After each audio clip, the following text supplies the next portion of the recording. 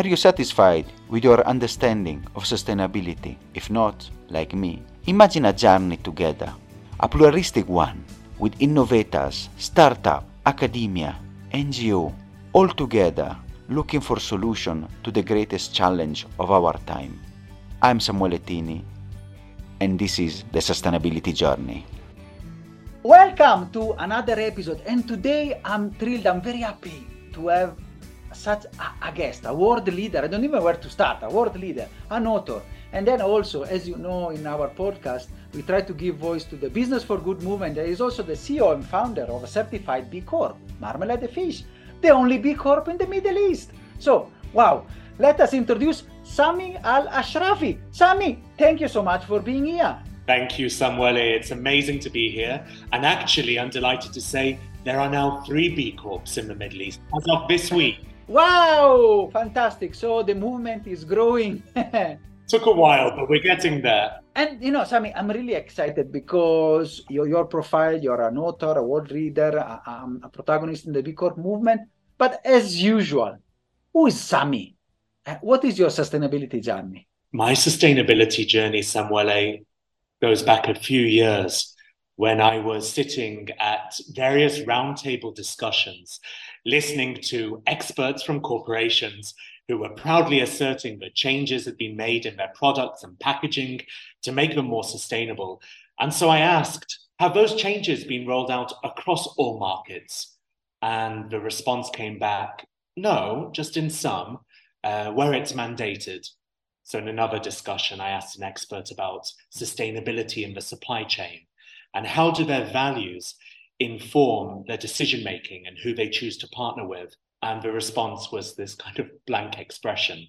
And so after a few more of those interactions, I came to realize there was a difference between what was being portrayed outwardly, often garnering hundreds of likes on LinkedIn, and what was actually happening in reality.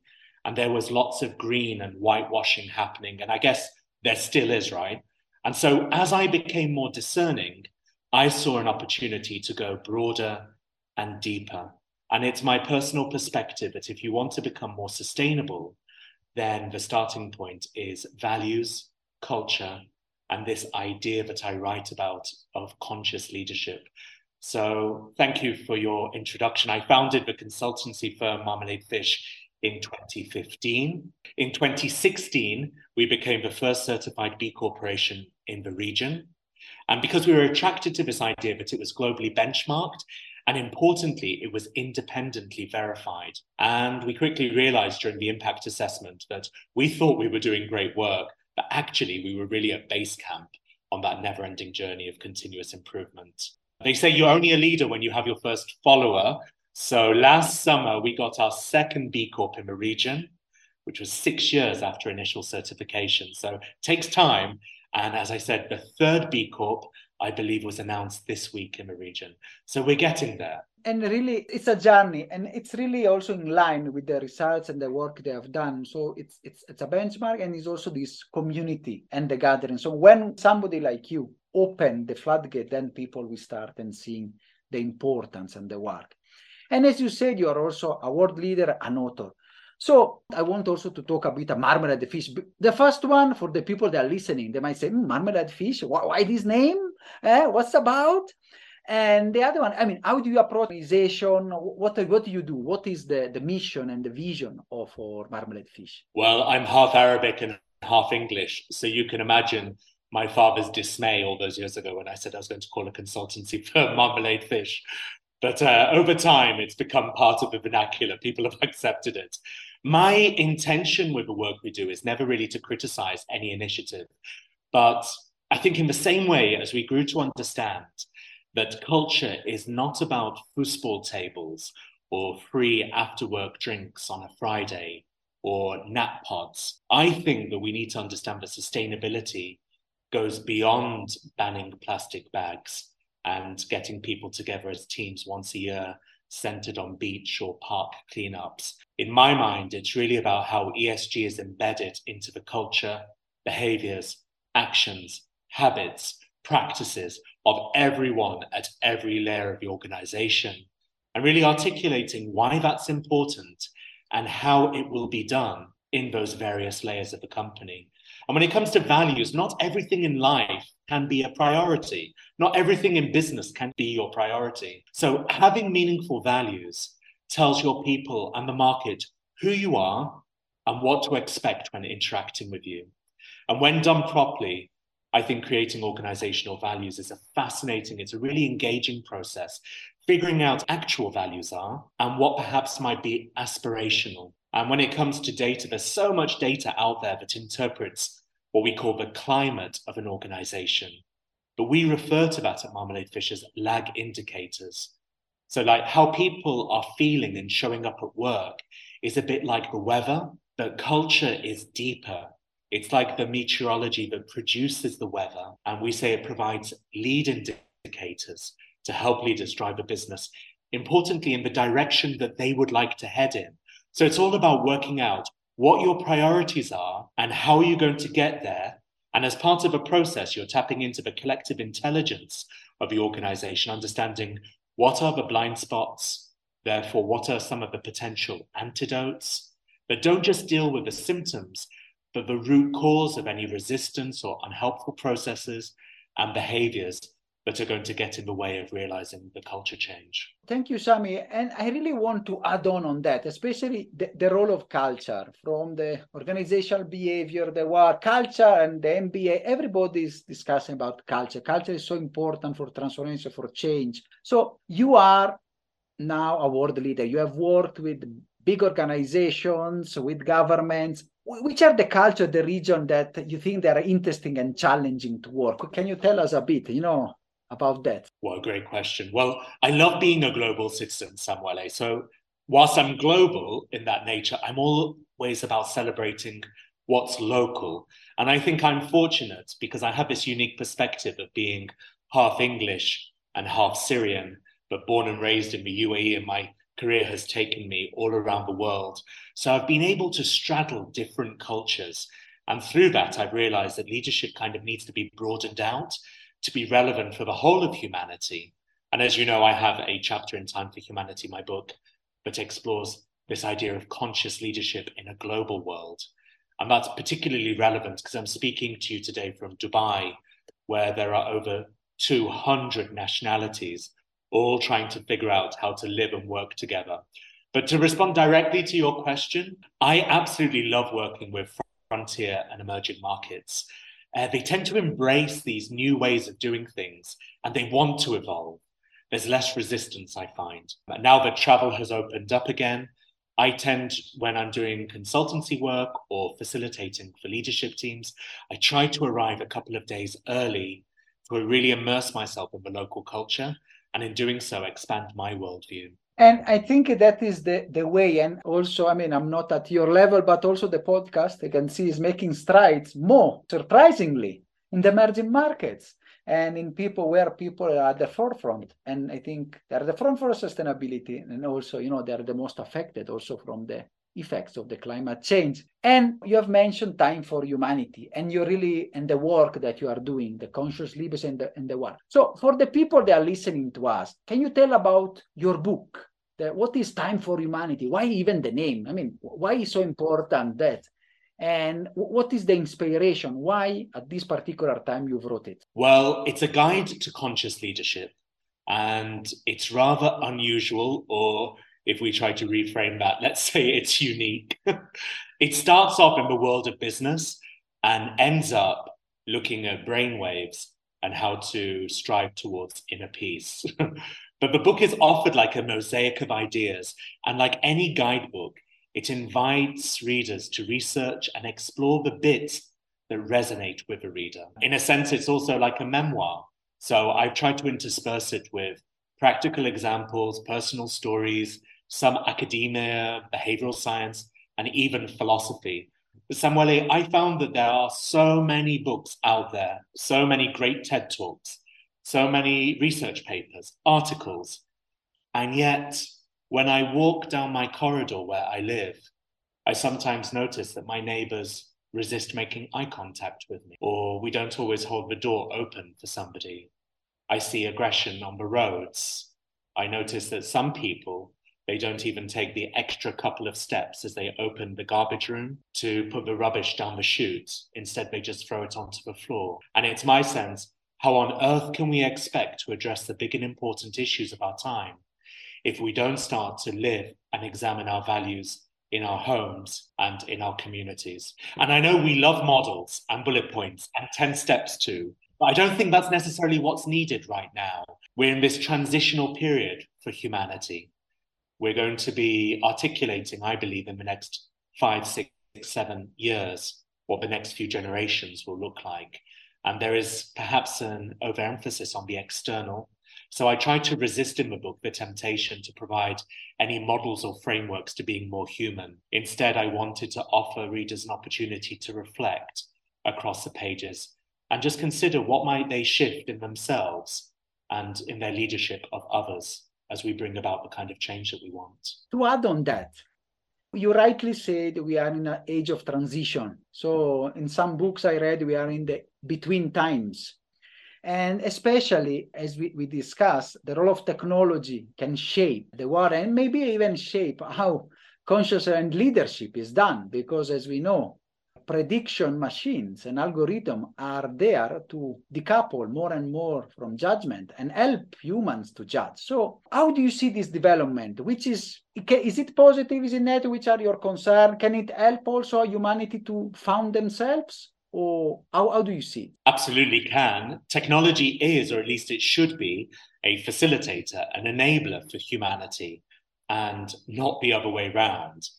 And so I believe when leveraged properly, it can be a great competitive advantage.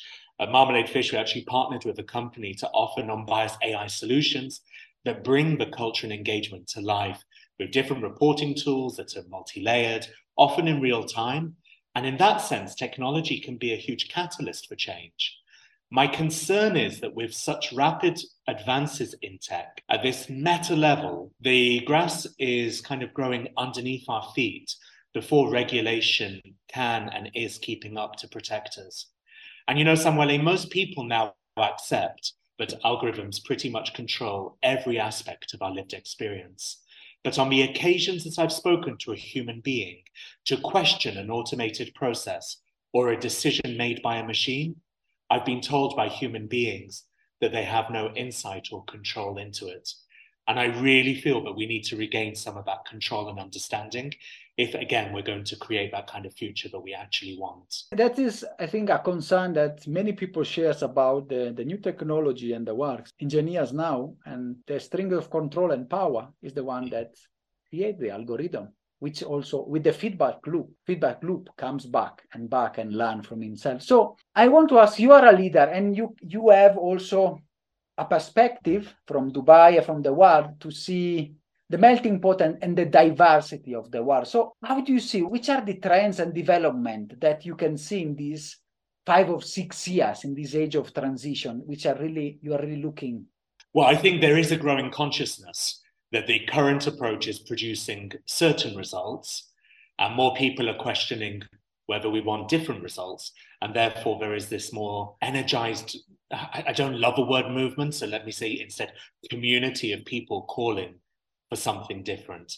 I'm seeing people overtly expressing their values.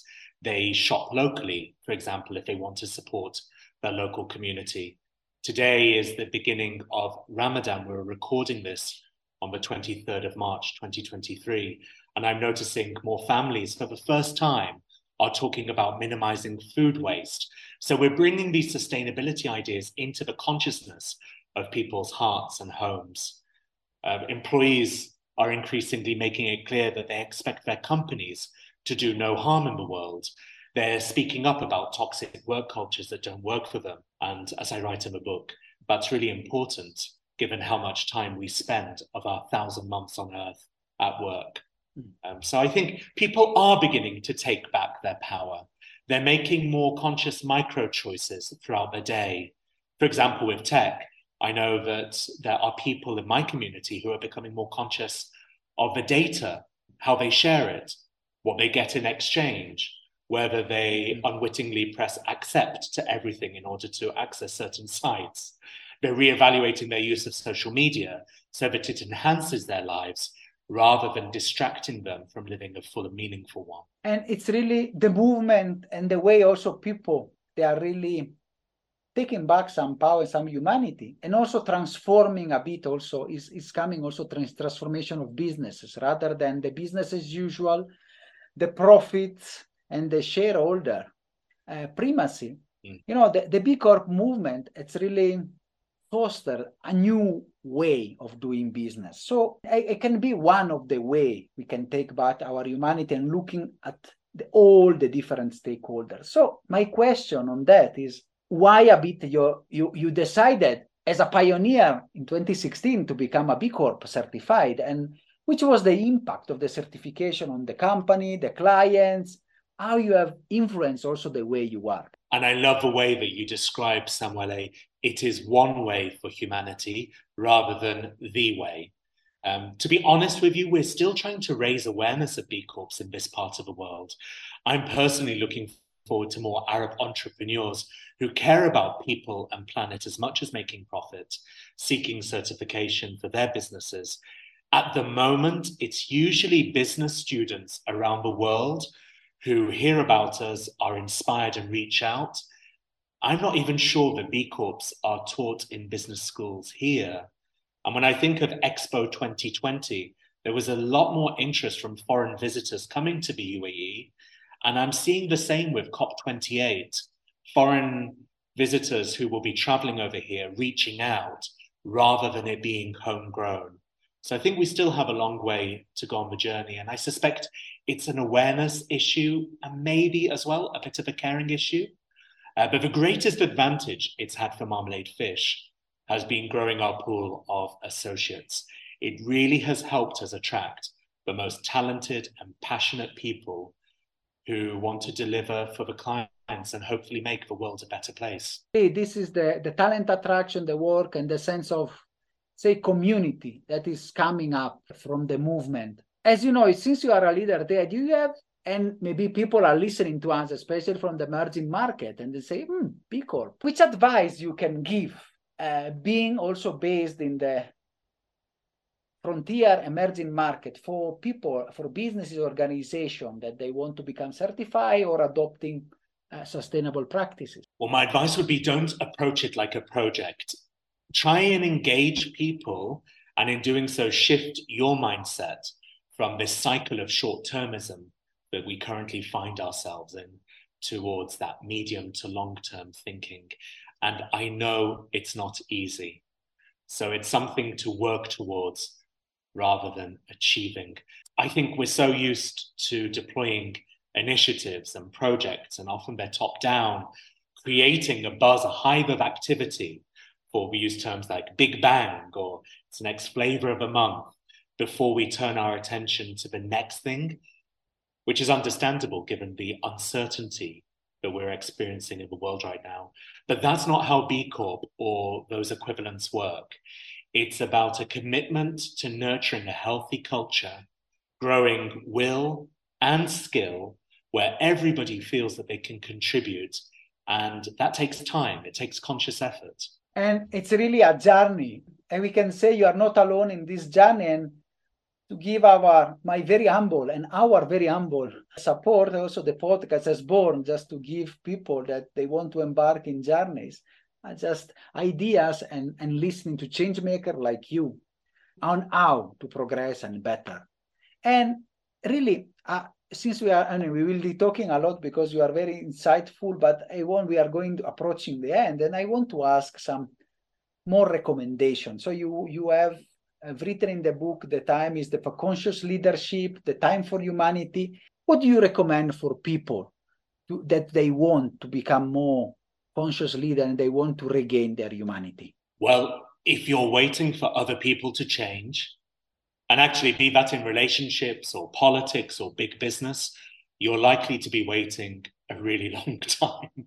So my message is we are therefore called to change ourselves. We can either choose to keep fighting the current or the existing dysfunction, or we can come together as conscious leaders, and I use a term, out-create something different and new. And there is so much good in the world. I know we don't often see it on our feeds or when we're doom scrolling, but my advice would be start or join a community of other conscious leaders. And that's what you're doing with your podcast. That's why the hashtag Time4Humanity is more than just a book title. It's a way of connecting into and sharing inspiration.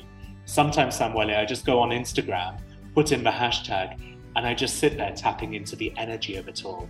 As I say, there is so much good out there in the world. And if we can come together, it's more likely that we'll build energy behind this community. Thank you so much for this positive and wonderful message. And if I may add as well, for another recommendation and call would be read the book and trying also to share and really become part of this change and this change maker community to really regain and solve the problems that are at stake for the next 5 or 10 years for our species. So I want really to thank you so much, Samie, for this wonderful episode and for your time. It has been an inspirational episode. Thank you. Thank you for all you do as well, Samuele, and to your listeners for taking time out to listen to this. Are you satisfied after this wonderful episode? Let's continue together our sustainability journey.